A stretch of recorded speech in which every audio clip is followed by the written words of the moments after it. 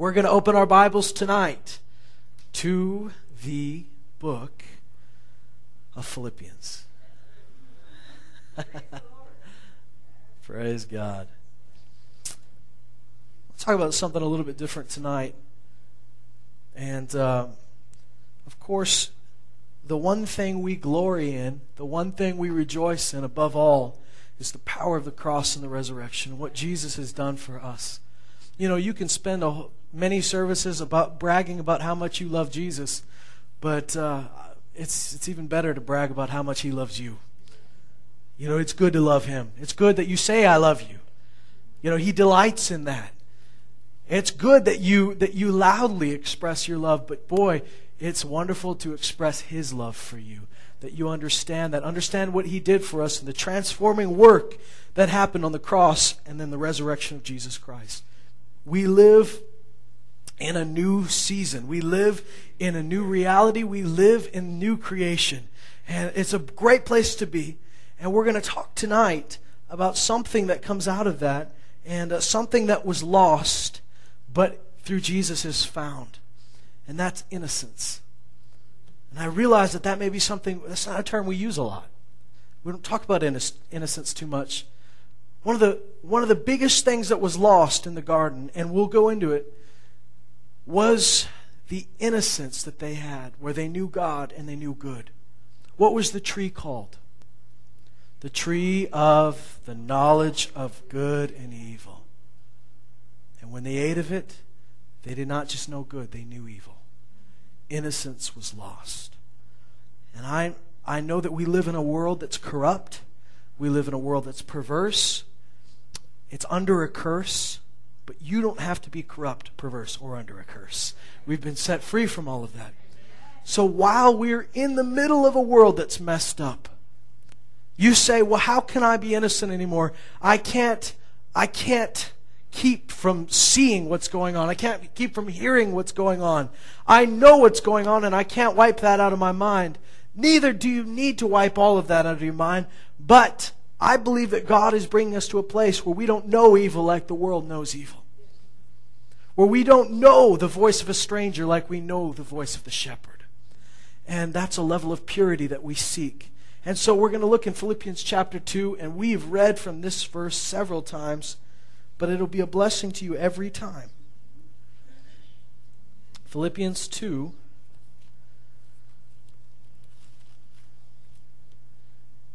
And we're going to start in verse 12. Of course, you know before verse 12, there's the epic, and I mean epic, telling of Jesus laying down his deity, laying down who He could have been, laying down His name, His reputation, and taking the form of a bondservant, taking the form, our form, and becoming humbled, humbling Himself, becoming obedient even to the point of death, even death on a cross. Because He did that, God highly exalted Him, gave Him the name above every name, that at that name every knee shall bow and every tongue would confess that Jesus Christ is Lord. In verse 12 it says, so then, my beloved, just as you have always obeyed, not as in my presence only, but now much more in my absence, work out your salvation with fear and trembling. We of course know that He does not say work for it. He says work it out. It's in you. God, you've been saved. Thank God. Now work that out. Live it out. Don't let it just stay in the inside. Let it work its way to the outside. And he says this in verse 13. For it is God who is at work in you. It's God who's at work in you, both to will and to work for His good pleasure. I love that verse, don't you? That it's God who's doing the real work. It's God who's at work in us, and He's giving us the desire to do His will, and He's giving us the ability to do His will. That's a lot. He's not forcing you. He's not telling you to do something He's not able to put the will inside you to do. And He's not putting the will inside you to do something you can't do. It's God who's doing all of it inside of us. Thank you, Jesus. And so He says this, do all things without grumbling or disputing. Now, he doesn't give you any exceptions, does he? There's no loopholes in this. I mean, there aren't. You can look, and you may study it for a long time, but there are no loopholes in this. He says, do all things without grumbling or disputing. No grumbling, no disputing, so that you will prove yourselves. So if you're going to prove yourself, he doesn't say so you will make yourselves. He says prove yourselves. That means you already are something, right? But you're going to prove it. He says so that you will prove yourselves, or you will show that you are blameless and innocent, children of God, above reproach in the midst of a crooked and perverse generation, among whom you appear as lights in the world, holding fast, that means holding on tight and holding it forth, the word of life, so that in the day of Christ I will have reason to glory, because I did not run in vain nor toil in vain. There's a lot in that. What I want to focus on tonight is what he says we will be. He says we will prove ourselves to be blameless and innocent, children of God above reproach. Now he says we're in the midst of a crooked and perverse generation, but yet you're innocent. This word innocent, this particular word in the original language, shows up only 3 times in the New Testament. The word innocent, at least in my Bible, shows up several times, but there's 2 different words that are translated as innocent. One means without guilt, right? In other words, not guilty. That's the innocent we're familiar with, right?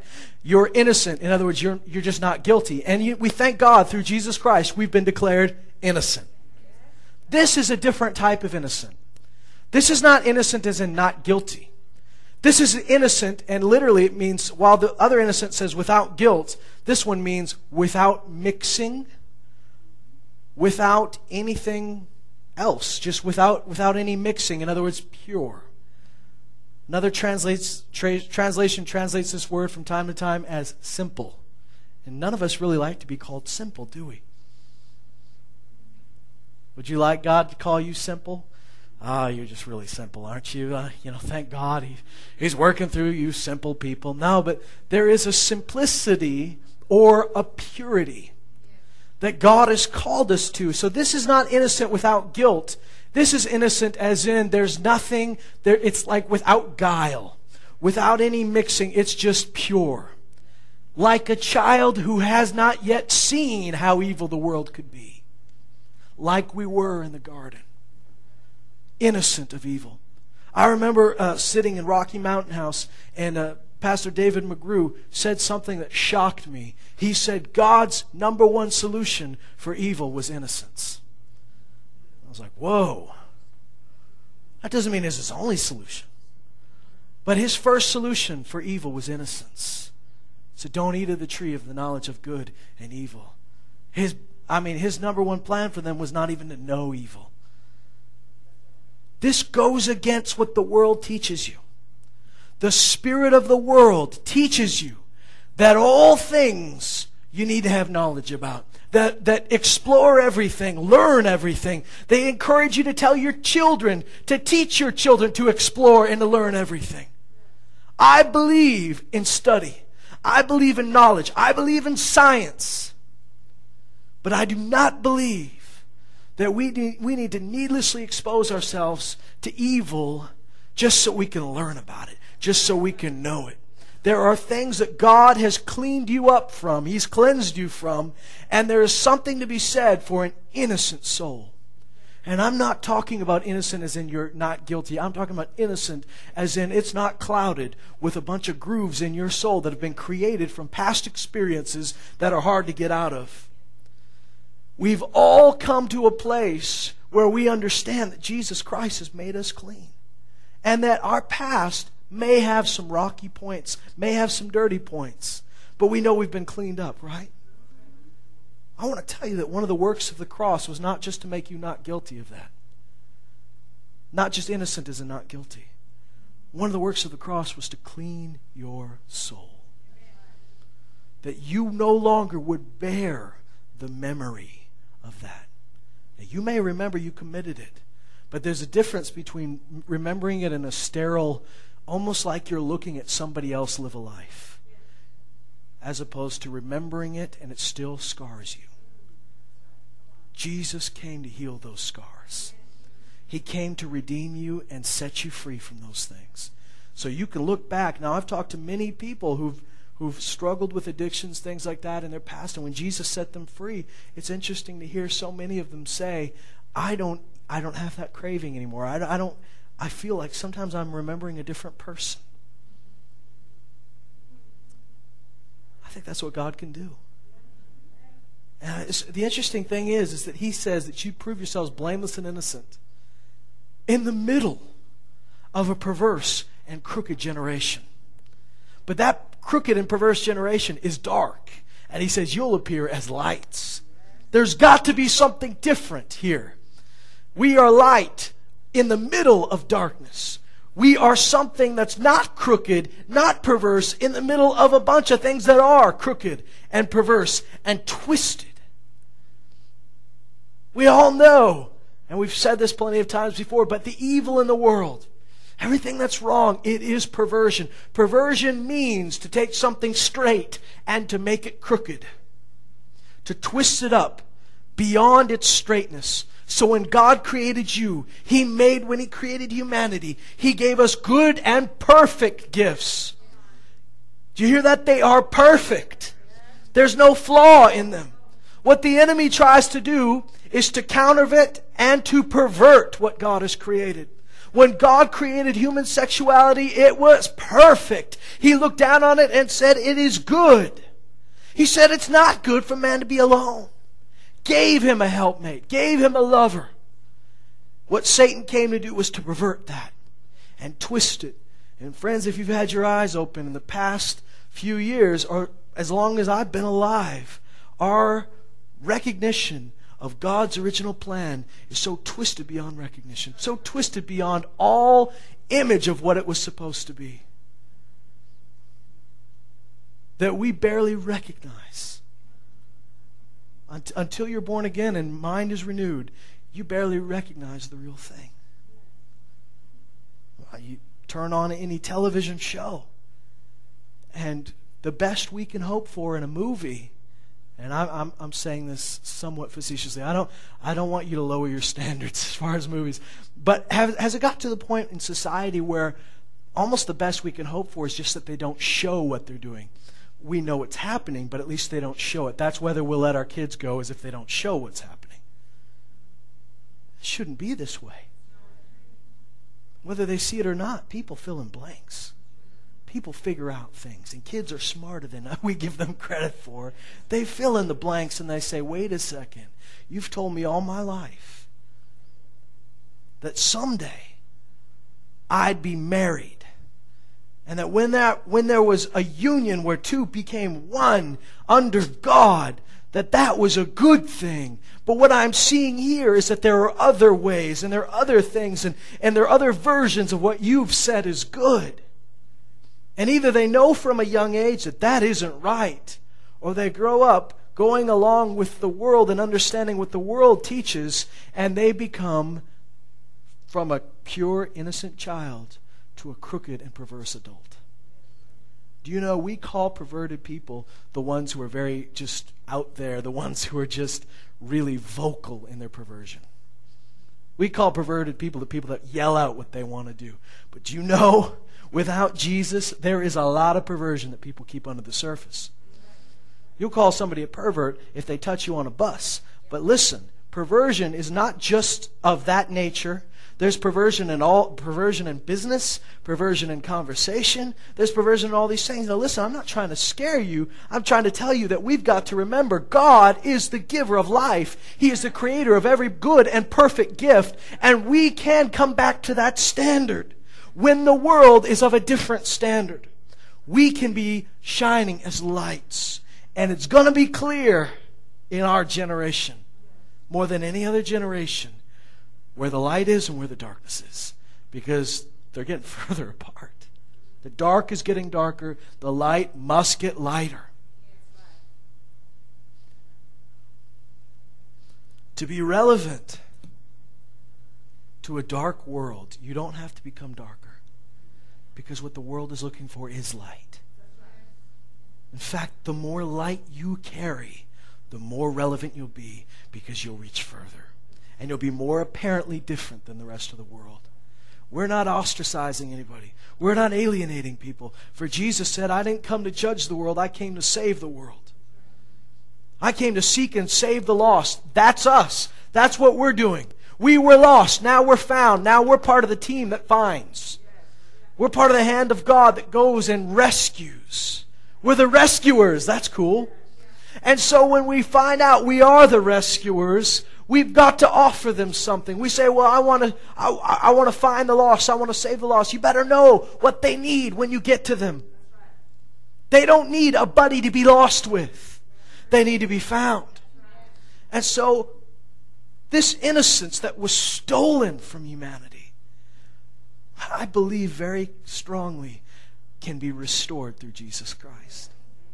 That you can be in the middle. Listen, lest you think that this is just a fairy tale. There's no way you can be innocent because there's so much evil around us. There's no way you can keep your mind from knowing it and being familiar with it. Let me tell you, he says right here, innocent, in the middle of a perverse and crooked generation, that you can be light in the middle of darkness. I'm talking about a different source of life where our source is Him. We're not drawing light from the world. We're not drawing truth from the world. He is the way. He is the truth. He is the life. So we're drinking from a different well.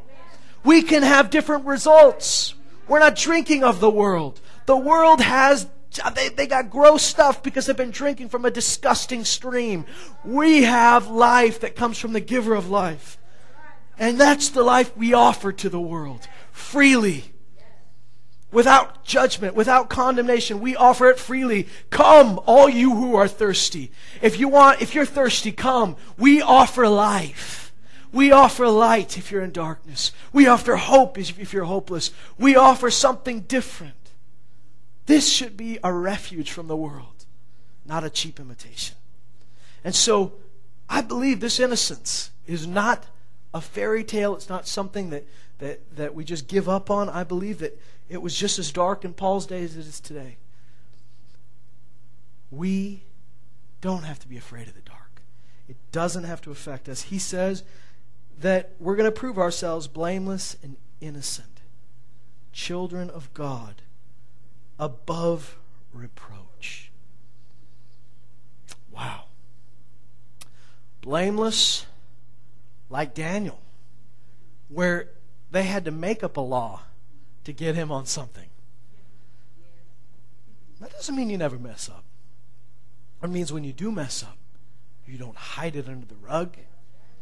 You fix it. And you let God fix it. And you move on. And what does he say? The repentance that leads to salvation without regret is what's promised us. Midst of a crooked and perverse generation. Wow, that's a cool thought to me, is to know that what Jesus prayed when he said to God, Father, I don't ask that you take them out of the world. You sent me to the world, I'm sending them to the world.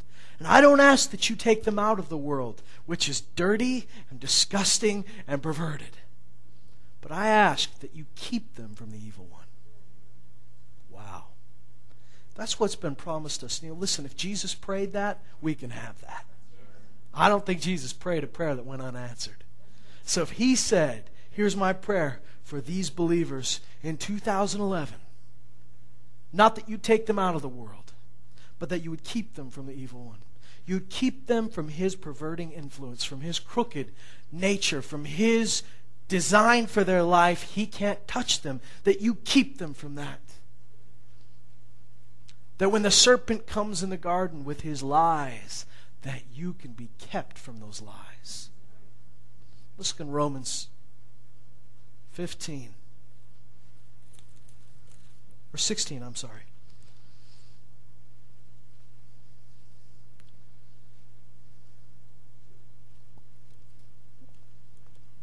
See, we're going to read all 3 verses in the New Testament where this concept of innocent is mentioned.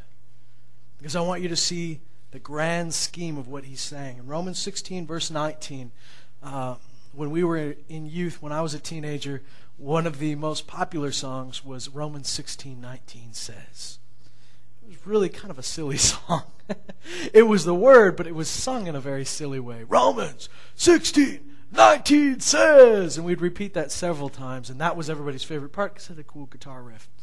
And then of course you'd be excellent. What is good? Be innocent of evil. The God of peace will soon crush Satan. Yeah, and we stomped. God will crush him underneath your feet. We jumped and stomped him. And I don't know if anything changed when we sang that song, but it taught us this verse.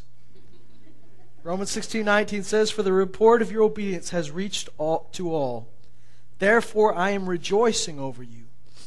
But I want you to be wise in what is good." Now, think about that for a minute. God has showed us how to be wise in what is good. That means well learned, well taught, that you've explored what is good. You've dove into it. That's the word I'm looking for. You've dove into what is good. You've researched. You've discovered. You're exploring the beauty and the depths of all the good things that are in Christ Jesus. All the riches, all the treasures that are in Him. That you are more skilled and knowledgeable about what is good than anything else. But listen, while you know what's good, while you're wise in what's good, then he says, and innocent in what is evil. Once again, that's not the word innocent, which means not guilty. That's the word that means you don't know it. You know of it, because the Bible says don't be ignorant of Satan's devices. But you don't know it. You're not familiar with it. Now listen, this means that you can be on the street ministering to people that have the worst problems and the worst issues and some of the worst ideas, and you still can be innocent. You can minister to them on a level like Jesus would minister to them. Not as a holier than thou, I'm above you kind of person, but seeking and saving these people without becoming stained by it. That your conscience can remain pure before God. And that evil can be as unfamiliar to you. I know this is messing with our brains because we go, how can it be unfamiliar if God sent me to these people? There is a difference between seeing it and participating in it. There's a difference in knowing of it and knowing it like a man knows his wife. There's a difference in letting it into your soul. That you can be clean and pure, above reproach, innocent. Listen, he says, I want you to be skilled. I want you to be educated about what's good. I want you to know good. And I want you to be innocent, or as another translation says, simple with evil. You know? You ever thought of what somebody's simple? When we go, that person's just simple. That means they just don't know it. They just don't know very much. God is bringing us back to a place of innocence where our souls, our brains, our memories are not scarred with the trenches dug deep from experience in evil. But you're being renewed and cleaned up. Does not mean you're becoming gullible. Does not mean that you're becoming stupid. Does not mean that you're becoming useless to the world. But it means that you finally believe in a new reality where there is hope for this stuff. You see, the difference is the world, here's what evil has done to them. Evil has worked its way into our minds and in our thoughts in such a way that they no longer call it evil. It's familiar. Friends, what we used to, think about it. When we think of the oldies on TV, the shows from the 50s, you go, well, those are shows that my kids can watch. Why? Because those shows didn't show all the dirt they show now. There's been a searing of the conscience. There's been a slow and steady numbing of the senses, of the knowledge of good. We know less of good and we know more of evil. And what happens, guys, when you know more of evil, what the enemy would like to tell you is learn about it so that you can fight it. But here's what I'm telling you. Here's what really happens. You become familiar with it and it becomes okay. God is going to protect you from that. God will send you to the most messed up people, the most hurting people, the people with the biggest problems that are struggling with these very things, and yet He will keep you from it. What did Jesus say to Paul? I'm rescuing you from the Jews and the Gentiles to whom I am sending you. I'm rescuing you from them, and I'm sending you to them. Jesus, if you're going to rescue me, don't send me there. We've got to understand you can be kept in His love. You can be kept in His purity, where your conscience does not become seared. What does a seared conscience? The Scripture talks about a seared conscience, doesn't it? What is a seared conscience talking about? That's talking about somebody who used to have a firm sense, a very sensitive sense on what was good and what was wrong. But over time, they were pricked. The conscience was pricked with evil. And the first time they recoiled, for it didn't feel good. Second time, they toughed it out. And more, your conscience becomes seared. If you've ever gotten a burn or a scar, you know that if you push hard enough, you can feel pressure. But the sensitivity is gone. My fingers, I can't feel much on them because I played guitar for so long that they've become calloused. That's a good thing when you play guitar because I remember playing the bass and bleeding on the strings, and I'm glad those days are over.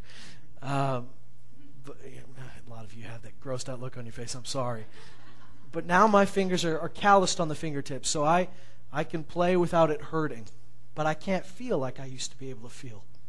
These fingertips, I can feel pressure, but I'm not as sensitive as I used to be. That's what happens to men and women's conscience.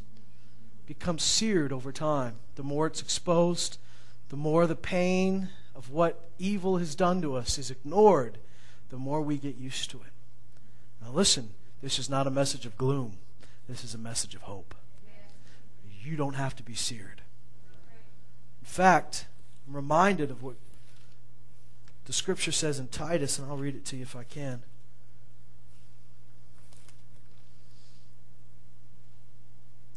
He says here in verse 15 of chapter 1, to the pure, all things are pure.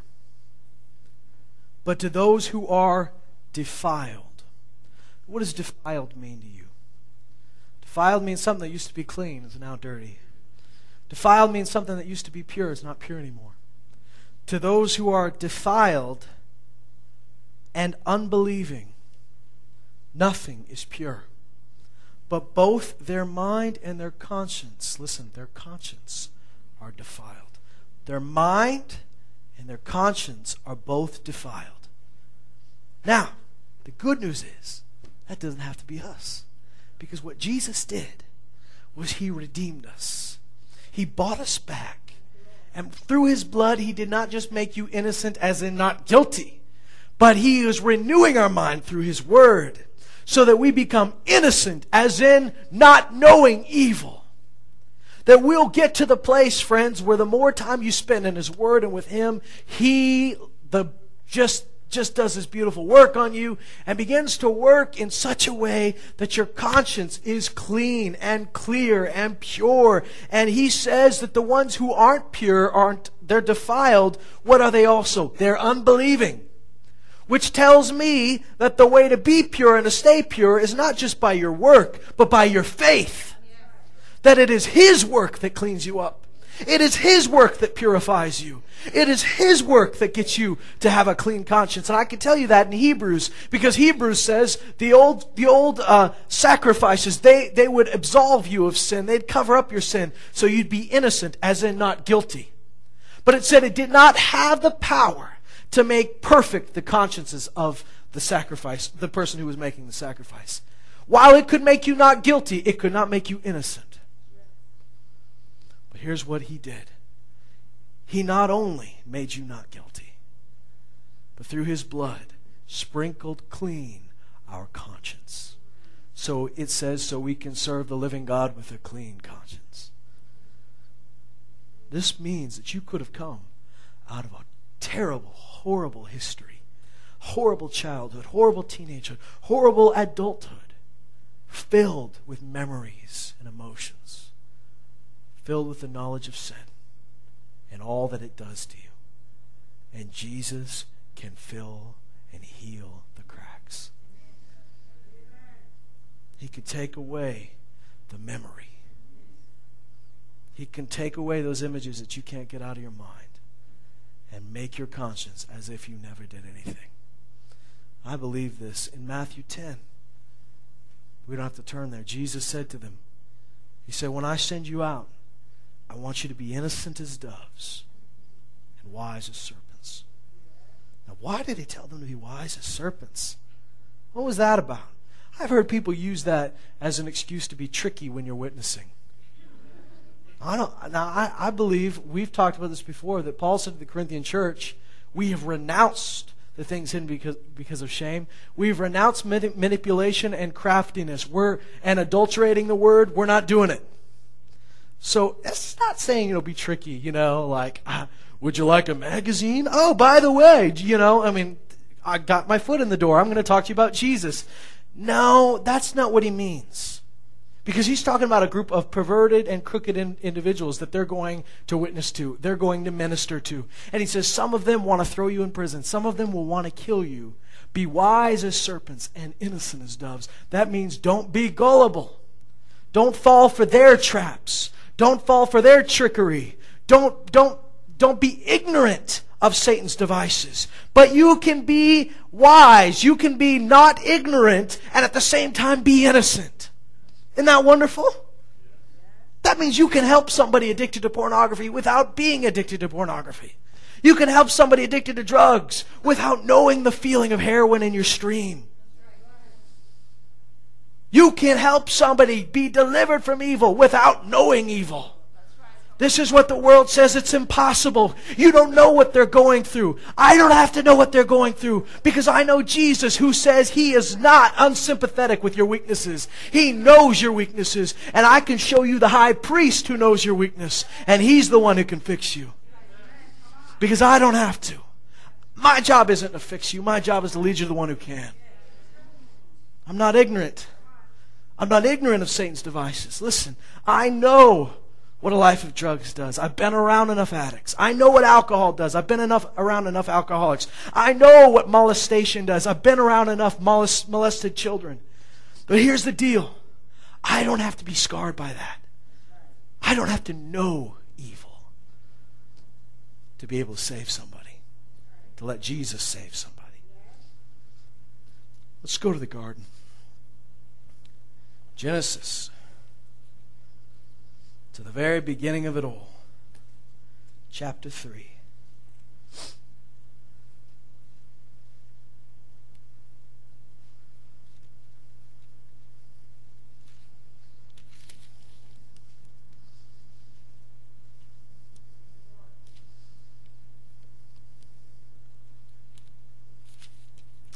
What a wonderful story.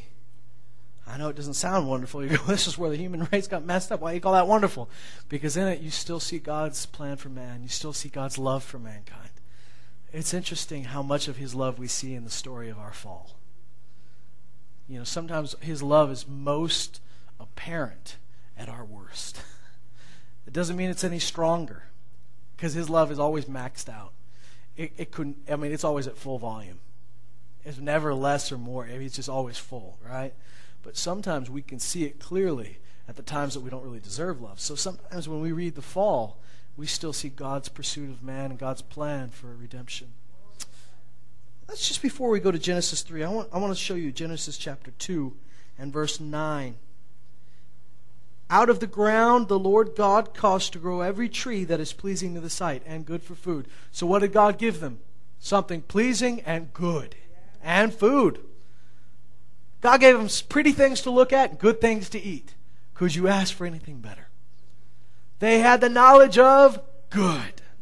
God gave them good. He gave them perfect, because every good and perfect gift comes from the Father of lights, in whom there is no shifting and shadow. God gave them good and perfect gifts. They knew what good was. And He says, it says here in the rest of the verse, the tree of life also in the midst of the garden. And, so there was a tree of life. Does it say, did He tell them they couldn't touch the tree of life? Did He say they couldn't eat from the tree of life? They had life freely.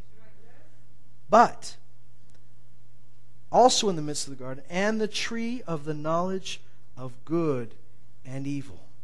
Now we're going to skip down to verse 15. Then the Lord God took the man and put him in the Garden of Eden to cultivate it and to keep it. The Lord God commanded the man, said, "From any tree of the garden you may eat freely, but from the tree of the knowledge of good and evil you shall not eat. For in the day that you eat from it, you will surely die." Why did God tell him not to eat from that? He said, don't eat from that because I just don't trust you. Don't eat from that because it's just too tasty for you. No, he says, don't eat from that because you'll die. That's just God's message. God is not a weird, cranky old man that wants you off his lawn. God is, he loves you. Just don't eat from this because you'll die. People say, it's a misunderstanding of the Scripture when you say that knowledge of evil came from the law. The Bible says the knowledge of sin came from the law. But knowledge of evil came from the garden. Knowledge of sin meant that we knew what we were doing was wrong. That's what happened. When God gave the law, He said, you guys are doing this. It's wrong. Stop doing it so you can live. Keep doing it and you die. This is a God of love. Just because the old covenant is not as good as our new covenant doesn't mean it was a bad deal. It was pretty good. We just have a better covenant. Thank God. But look at this. That's off the point. For in the day that you shall eat from it, you will surely die. Chapter 3, verse 1. Now the serpent was more crafty than any beast of the field which the Lord God had made. And he said to the woman, indeed has God said, you shall not eat from any tree of the garden. Now, here's the thing. Satan's lies, Satan's tricks have not been updated too much. They're the same. And one of the first things he tries to do is to twist what God has said, to question what God has said. Didn't God say, indeed has God said, you shall not eat from any tree of the garden? The woman said to the serpent, from the fruit of the trees of the garden we may eat, but from the fruit of the tree which is in the middle of the garden, God has said, you shall not eat from it or touch it. Now, from what I could see, God didn't say don't touch it. He just said don't eat from it. But this is what Eve says, so whatever. Or you will die. The serpent said to the woman, you surely will not die. So he's contradicting the word of the Lord. See, God shows us what good is through His word. He gives us a path through His word. And the best way to get you off that is to question the word. And they'll do that. The world will do that through many different ways. Try to question what God has said, to question the validity of the Bible, to question its authors.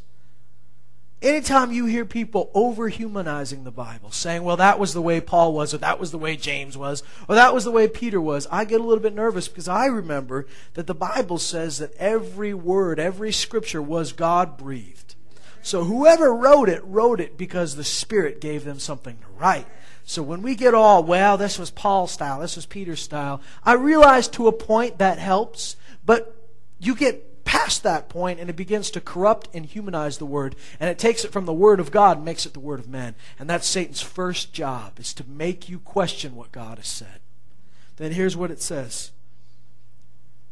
You surely shall not die, for God knows that in the day you eat from it, your eyes will be opened, and you will be like God, knowing good and evil. The funny thing is, Satan doesn't really even disguise what this is going to do. He just makes it sound better.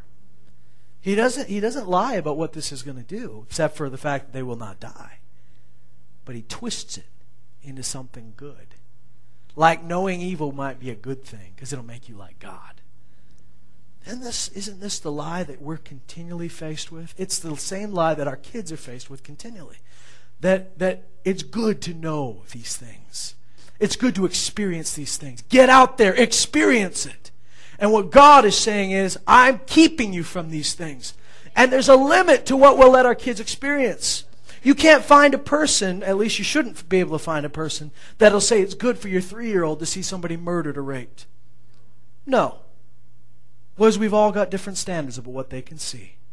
Oh, but it's good for them to explore and understand and know all these things. Listen, I want my kid to explore and study. I want those little kids, I want their minds to be open to the things of God. I want them to know good. I want them to be wise in what is good.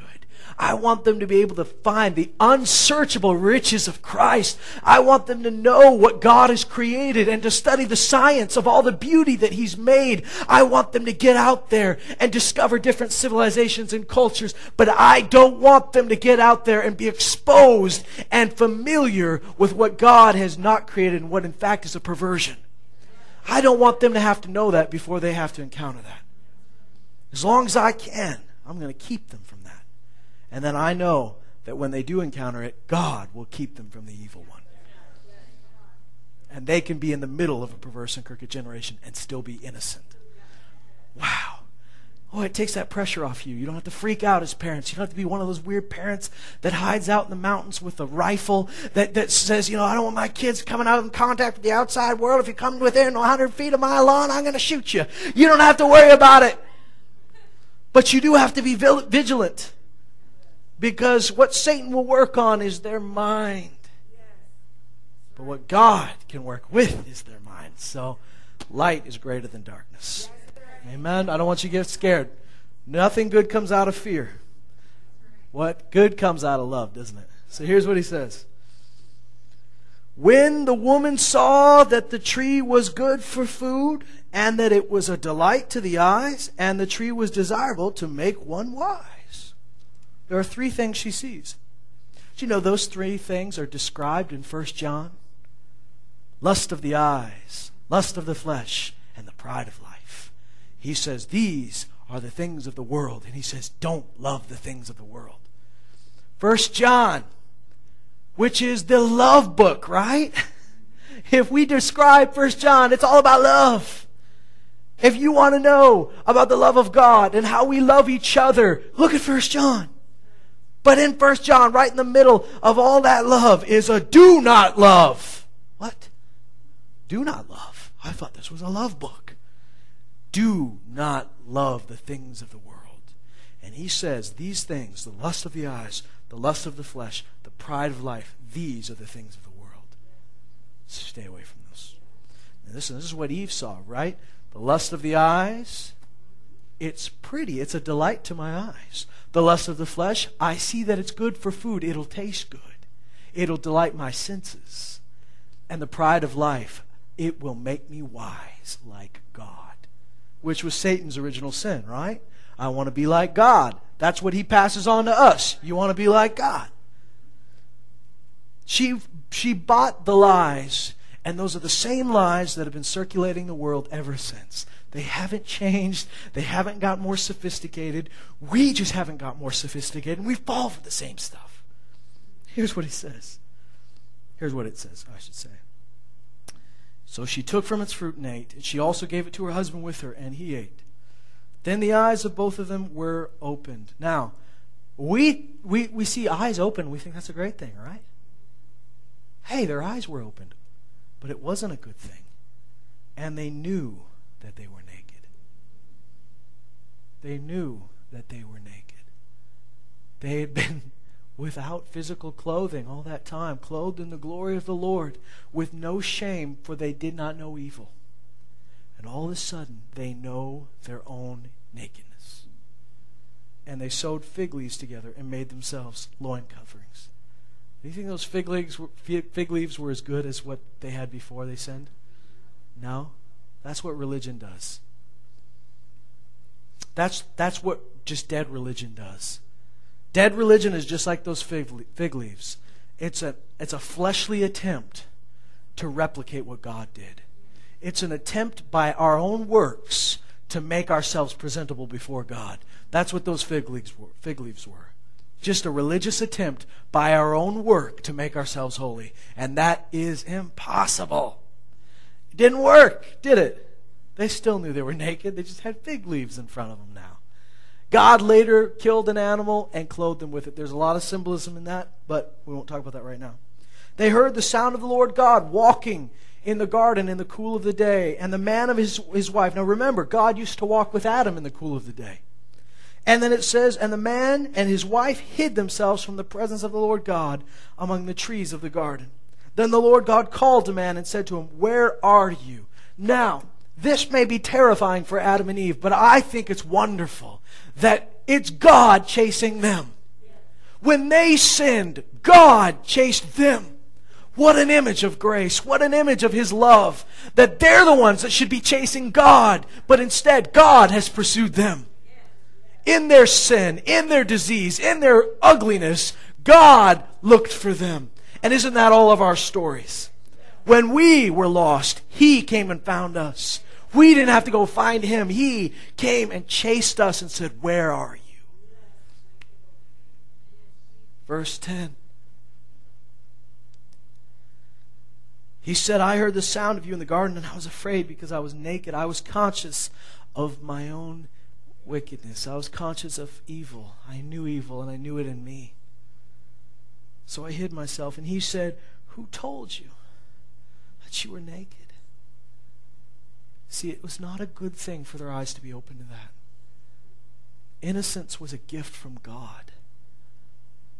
Now they're conscious of their own sin instead of His goodness.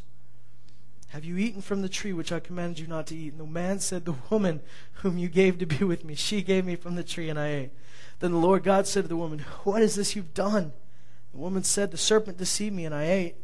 The Lord God said to the serpent, "Because you've done this, cursed are you more than all cattle, and more than every beast of the field. On your belly you will go, and dust you will eat all the days of your life. And I will put enmity between you and the woman, and between your seed and her seed. He shall bruise you on the head, and you shall bruise him on the heel." A prophecy of what Jesus would do. To the woman He said, "I will greatly multiply your pain in childbirth. In pain you will bring forth children. Yet your desire will be for your husband, and he will rule over you." Then to Adam He said, "Because you've listened to the voice of your wife, and have eaten from the tree about which I commanded you, saying, 'You shall not eat from it,' cursed is the ground because of you. In toil you will eat of it all the days of your life.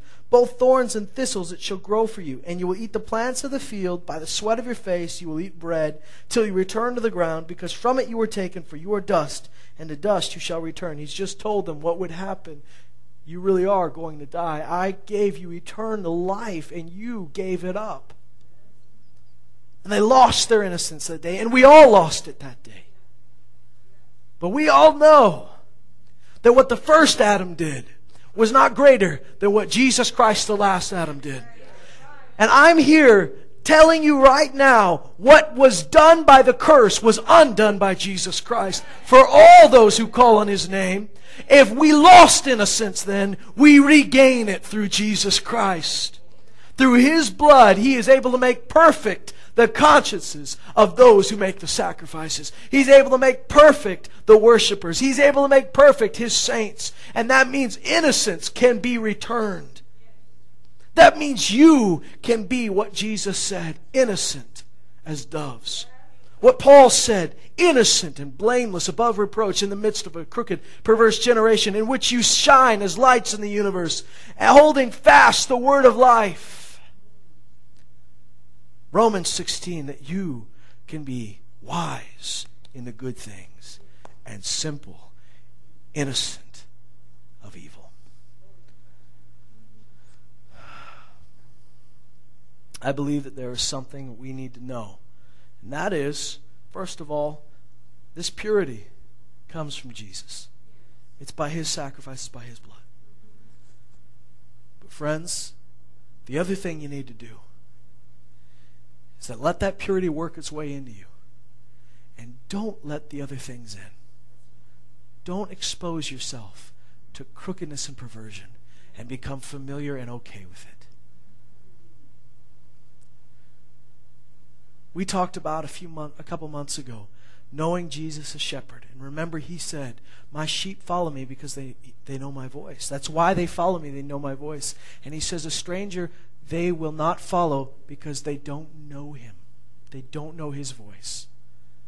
You have to watch what voices are coming into your life.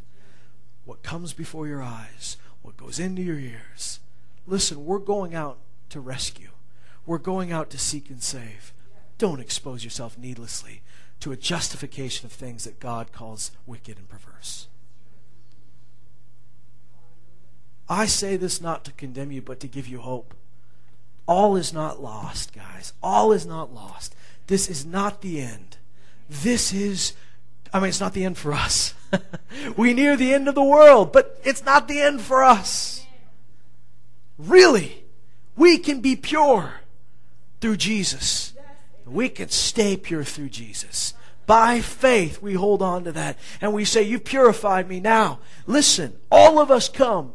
And we've come through some things and we've come from some things that have scarred our souls, have scarred our memories, have dug deep trenches in us where really if it rains, that's where the water flows down those trenches again. In hard times, the water goes down those same roots and those same paths because we've had scars and deep things that have been dug in us. And I want to tell you, just with all conviction that I can muster up, that Jesus Christ can make those places filled again. Those trenches can be filled. Those memories can be cleansed.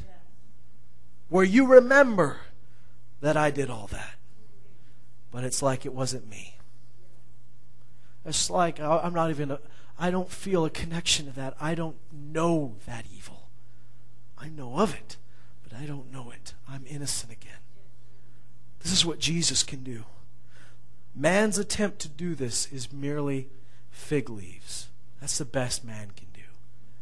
But Jesus can give you His glory to cover you, to keep you from evil, to keep you from the hands of the wicked one, to keep you from his grasp, to keep your mind from that stuff. Oh, that when the temptation can be such, just like it was to Jesus, where he was tempted, but he immediately responded with the word and never gave it a place, never gave it a foothold in his life. God is able to do this.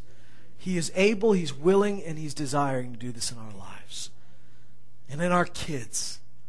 Our kids can go to a school. Now, I realize God speaks to you about your children. Some of you, He may say homeschool. Some of you may say send to a different school. Some of them He may say send to public school. But wherever they are, they're going to be exposed to things. God is able to keep them. God is able to keep them. But you do your job as a parent to raise them up in the ways of the Lord and make them wise unto what is good. For when they know the goodness of the Lord, they've tasted and seen that He is good. The stuff that's not good is going to be more apparent to them. When they know the light, the darkness is very obvious. I'm so happy that He's done this for us. That what was lost is now restored. That innocence is back. It's coming back. That He says we can be innocent of evil. Like newborn children. Like young people that have never had to experience the awful things that life has to offer under the curse. That we can be truly redeemed, bought back, covered by the blood of Jesus, and knowing His goodness and innocent of everything else.